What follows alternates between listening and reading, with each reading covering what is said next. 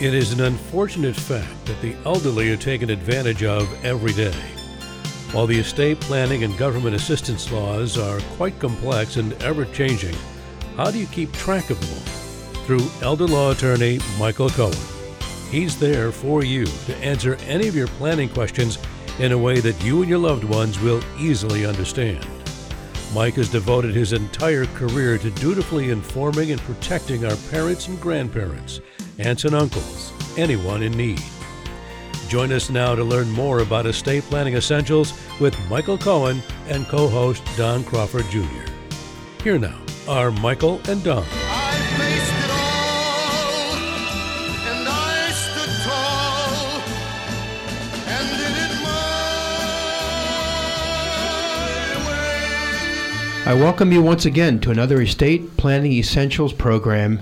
My name is Don Crawford Jr., the proud owner of KWAM Radio and co-host of this program, which is seeking to demonstrably protect your family, your assets, and you. And I'm sitting with my co-host, my attorney, my friend, who should at least be your attorney, and his name is Michael Cohen. Hello, Michael. Oh, Don, and happy holidays to you. Happy holidays to you. Happy cold holidays to you. We talked about it last week. It hasn't changed. It's still cold.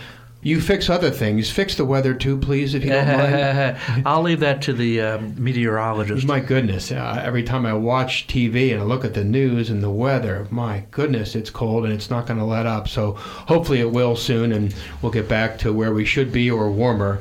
In the meantime, this program is at least reliable and consistent. And today we want to talk about those issues that affect a lot of our listeners, and that is Medicaid once again, and perhaps Lady Bird deeds after, and maybe the new changes that are going to affect next year. Yeah, the reason why we talk about Medicaid a lot of times is most people don't have long-term care insurance, and when you don't have long-term care insurance, unfortunately Medicare does not take care of long-term care costs, at least for the great majority of the time. There is some limited situation if somebody has a 3-day hospitalization stay where they could get 20 days for, let's say, rehab and up to additional 80 days for a co-payment. If you have a Medicare supplement, that might even cover. So the most you could have after a 3-day and 3-day night stay in a hospital is 100 days coverage. But you know, a lot of people have either Alzheimer's or some sort of dementia-related disease or all sorts of ailments. People have strokes, whatever. Mm-hmm. And the cost of care is really great. And Texas is actually less expensive than many states. Right. But in Texas, the average is over $7,000 a month. Yeah. And some facilities are over $10,000 a month. And it's not going down, is it? No. Everybody always says it's the cost of living. I always wondered why funeral homes and cemeteries, they say we're raising prices because of the cost of living. Does that make sense to you? No comment. They call it the COLA, the cost of living adjustment. They're adjusting things. Okay. All right. Well, anyway, everything seems, a lot of different things are going up. And as a result, of course, Social Security is going up 8.7%. And similarly, the limits on different programs like Medicaid, they have different limits as well. Last week we talked about veterans benefits, and by the way, we have podcasts of each show, so if that's something of interest to anybody, you could just click on our website at DallasElderLawyer.com, DallasElderLawyer.com. This time we're going to talk about one of the biggest things that most people are concerned about, and that's your home. Now, there's a lot of misconceptions in connection with Medicaid. A lot of people say, oh, you got to sell your home to get eligible for Medicaid, and you have to get down to next to nothing. And that's not true. It's a myth. The home, if you're married, it doesn't count no matter what the value of the home is. Now, most people, if you have a multi-million-dollar home, are not applying for Medicaid. But if you are married, technically you could have that, and it wouldn't count as a resource as long as the well spouse doesn't die first. Interesting. If you're single, the equity limit, so if you have a mortgage, that would reduce the equity by the amount of that which is owed on the home. If the equity limit it right now is increasing from, in year 2022, it was $636,000. It's going up to $688,000 if you're single as of January 1st. So when you apply for long-term care Medicaid, which helps pay that long-term care cost that Medicare doesn't pay. So let's say you're single and you had Social Security income of $1,500 a month, and the average, your facility cost was $7,000 a month, you might be saving $5,500 a month in long-term care cost if you could get eligibility for Medicaid. The home doesn't count as an asset.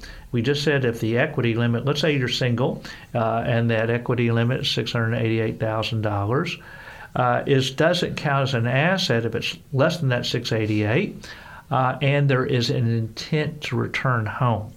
Now, a lot of times people will never come back home, but you say that there's an intent to return home. Everybody wants to come home, and so if you say there's an intent to return home, it will not count as an asset for Medicaid. Now, let's say that the home, this doesn't happen very often because most people's homes are less than $688,000, but let's say you had a $700,000 equity home. You bought a home, and of course, home prices have increased in the Dallas-Fort Worth area and throughout Texas and throughout the country, I imagine. And let's say you say, I need to get eligibility for Medicaid.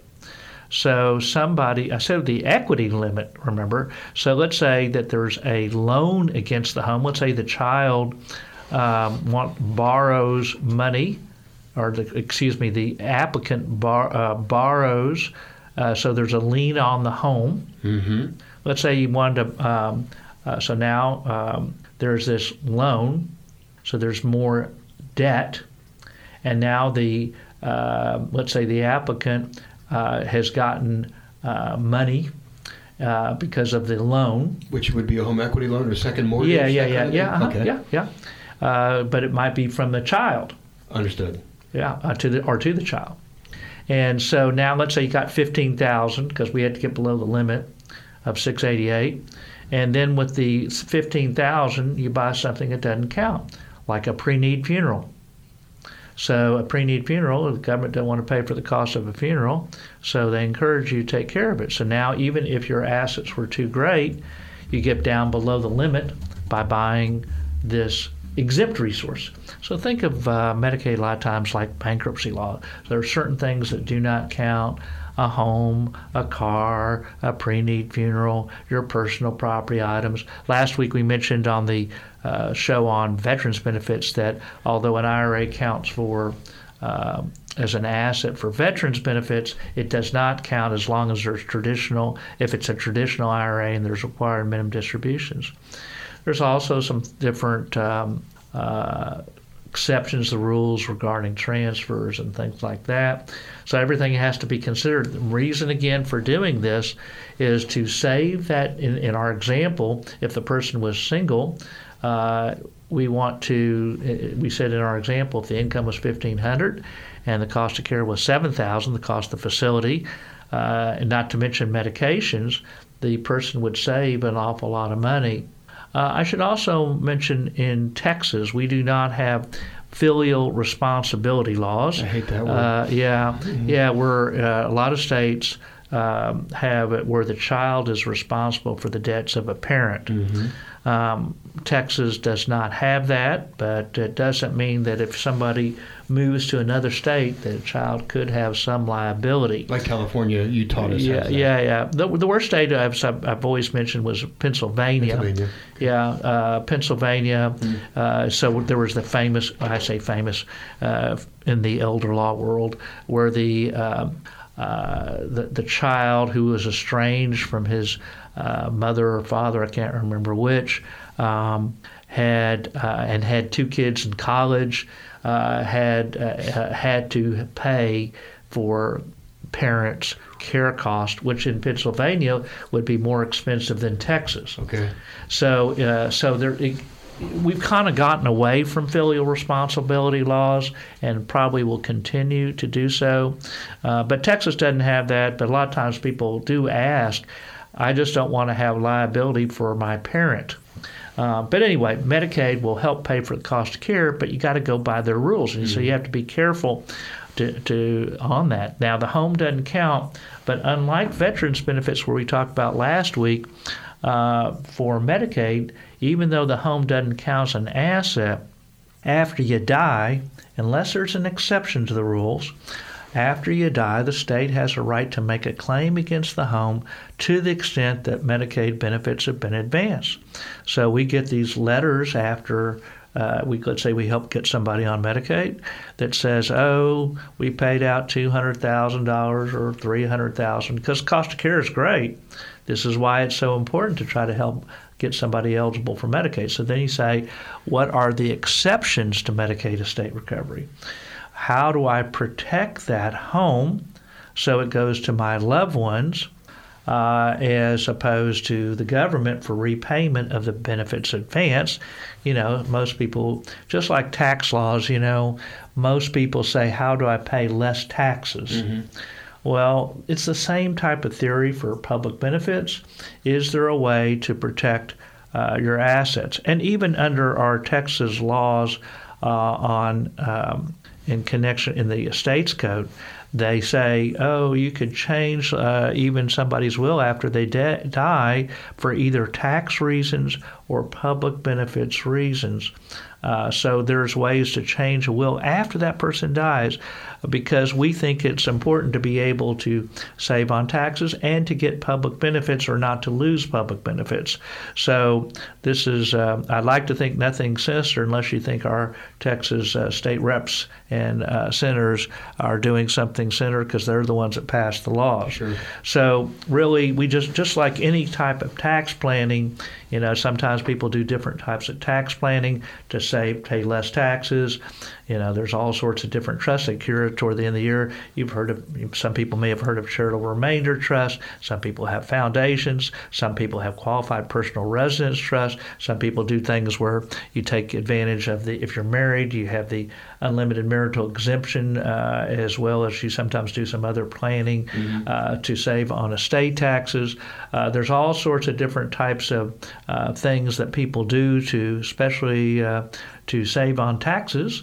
And so similarly in the elder law world, there are people trying to do different things to protect their assets for their family. Mm-hmm. Really what most people want is to protect their family.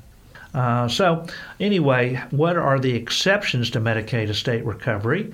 You will get the person, let's say, was in a nursing home or even getting care at home. There are programs for care at home as well. A lot of people are not aware of that, where the government pays for somebody to come to the home. One's called Star Plus, one's a community attendant services. There are certain rules. Every rules of each one of the programs is different. I should mention there's 109 Medicaid programs in Texas, each with their own rules. So that's why it's difficult for even most attorneys to keep up with all the different rules for each program. And of course, just like tax laws, the public benefits rules change from time to time as well. So something you have to stay in touch with if you're in this area. Mm-hmm. Well, anyway, what are some of the exceptions to Medicaid estate recovery? Well, if you're married and survived by a spouse, well, that's an exception. And they do not go after the home in Texas even after the death of that surviving spouse, the one that was not on Medicaid, assuming that that person wasn't on Medicaid. Now, if that person was on Medicaid as well, the state could go after the home after the second one dies. Another exception is in the rare situations, if that person had a child who was under, let's say, was a minor, or if the child is disabled of any age. Sometimes there's undue hardships too. If that property, let's say, was a, I'm not going to say the home, I'm going to say a business, but a business essential for self-support is another exempt resource. If the family lives as dependent on their income on that business, then that would be an exception to Medicaid estate recovery. Good. But probably the more common things that are done in Texas are most usually either a Lady Bird deed, enhanced life estate deed, or a transfer on death deed. Texas is one of 3 states that allows Lady Bird deeds. Only 3 states. Now, let me kind of explain what a ladybird deed is. Okay. It's what's called an enhanced life estate deed. So, if I have a deed, let's say I own my home outright, there was no mortgage, and even if you did have a mortgage, it didn't matter. I own my house outright, and I retain the right to live there and occupy and use that home for life. That is a life estate. So then upon my death, it goes to whoever the grantee is, the one who's the beneficiary.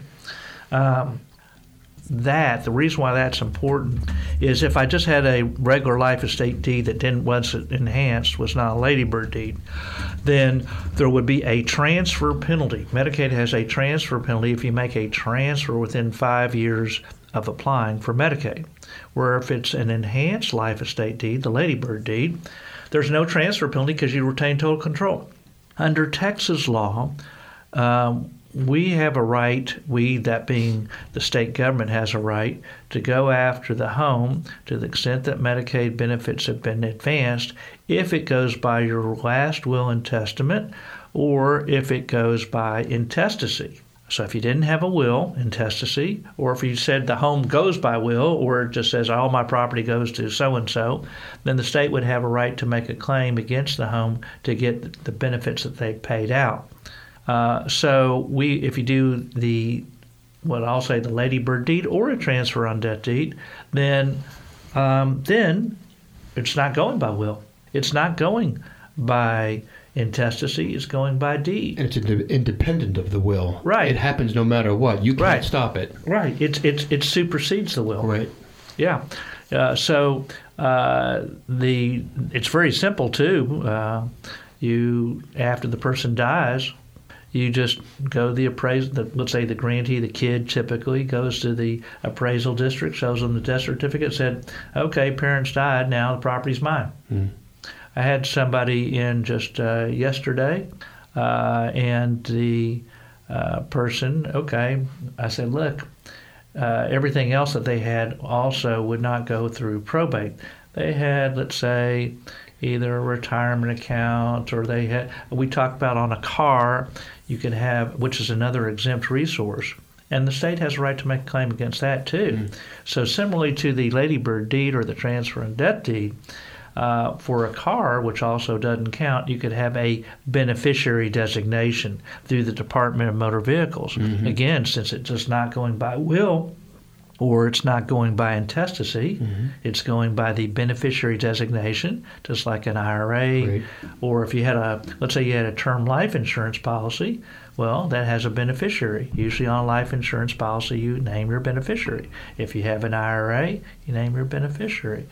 In this case, if you have it through the Department of Motor Vehicles, a car, you can have a beneficiary through the certificate of title if you make sure you do that. And here, on the most valuable asset that most people have, their home. Remember, we said you could have equity limit up to $688,000. The biggest asset most people have is their home. So if you have the deed, you've now protected the home, unless they change the laws. The government can always change the laws. But it hasn't changed since, we first started doing ladybird deeds in 17 years ago. Mm-hmm. And there's been no movement afoot to change it. Amazing. So anyway, this is something that even if that's your major and only asset, it could be considered even if you were Medicaid wasn't even an issue. So on this person that came yesterday, say, look, we might just make it simpler for you and not have to worry about any issues with probate. Because we got these other assets that are going outside of probate. That doesn't mean you shouldn't always. I should mention, you have to look at the beneficiary. So don't always just think that you should just put beneficiary designations to avoid probate. Sometimes you want probate. Mm-hmm. Somebody can be disabled. Somebody can have credit issues. There's all sorts of different things.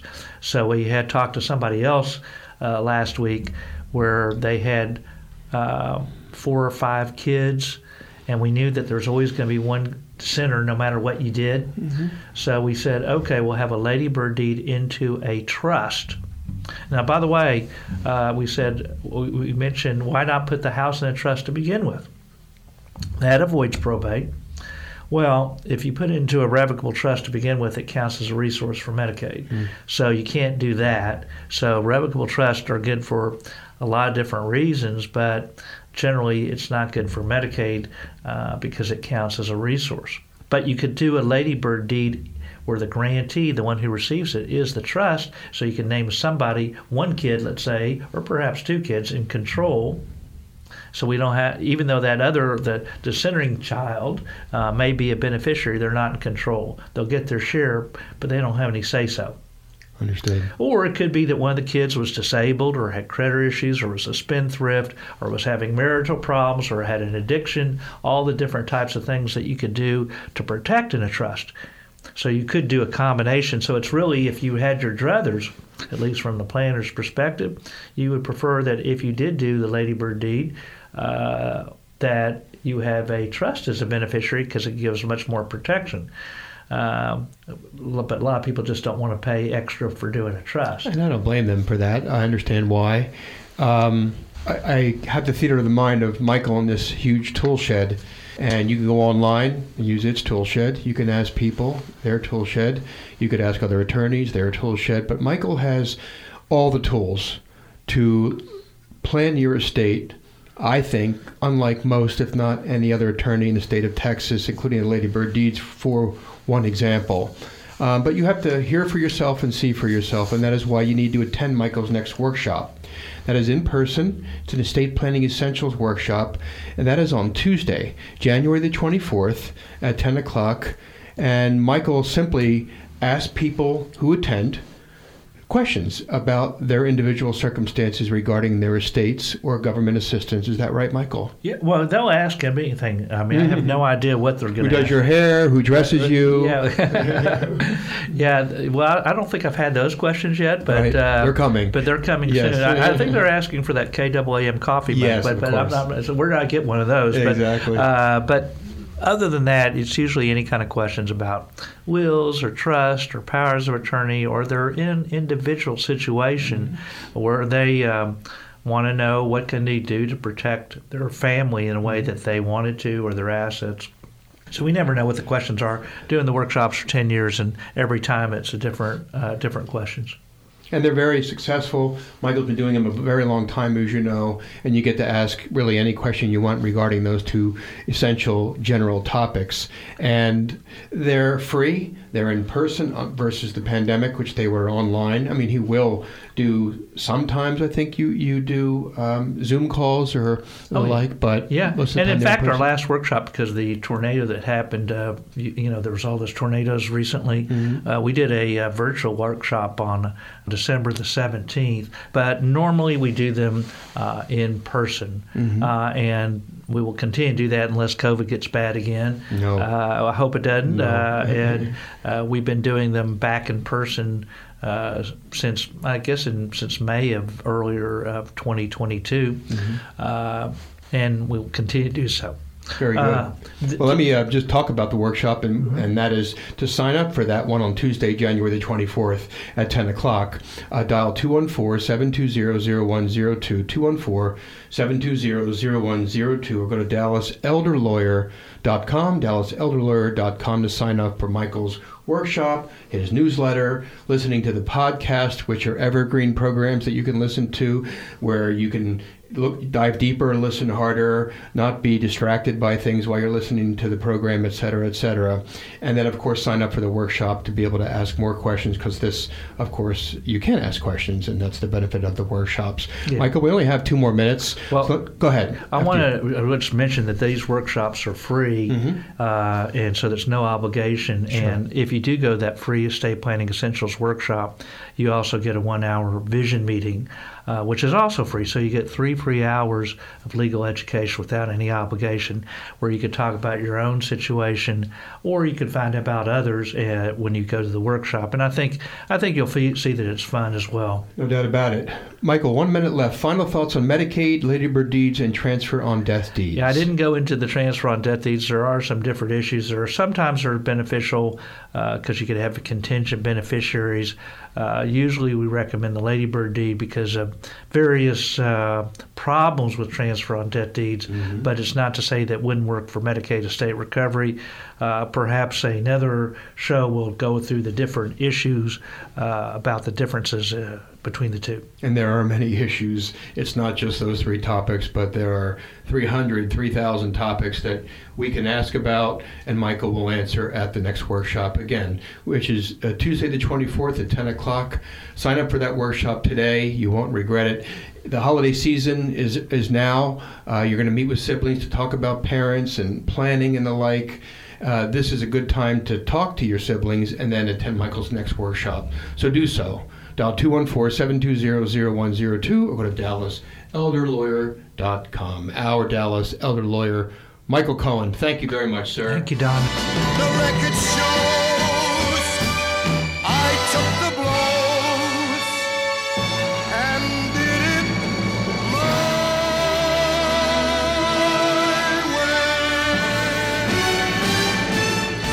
way. A leading estate planner practicing law for decades in Dallas, Texas, Michael Cohen is ready to educate you about the Texas and federal laws. The next step to that end is to attend his next workshop by going to his website, which is DallasElderLawyer.com. That's DallasElderLawyer.com, and sign up for that free estate planning essentials workshop. Or you can also call him by dialing 214-720-0102. That's 214-720-0102. A talk show host on KAAM for 8 years now, Michael Cohen is the person you want to evaluate what could currently be a rather insufficient estate plan. Make certain that is not the case and that it is created and completed your way by signing up for his next free workshop today.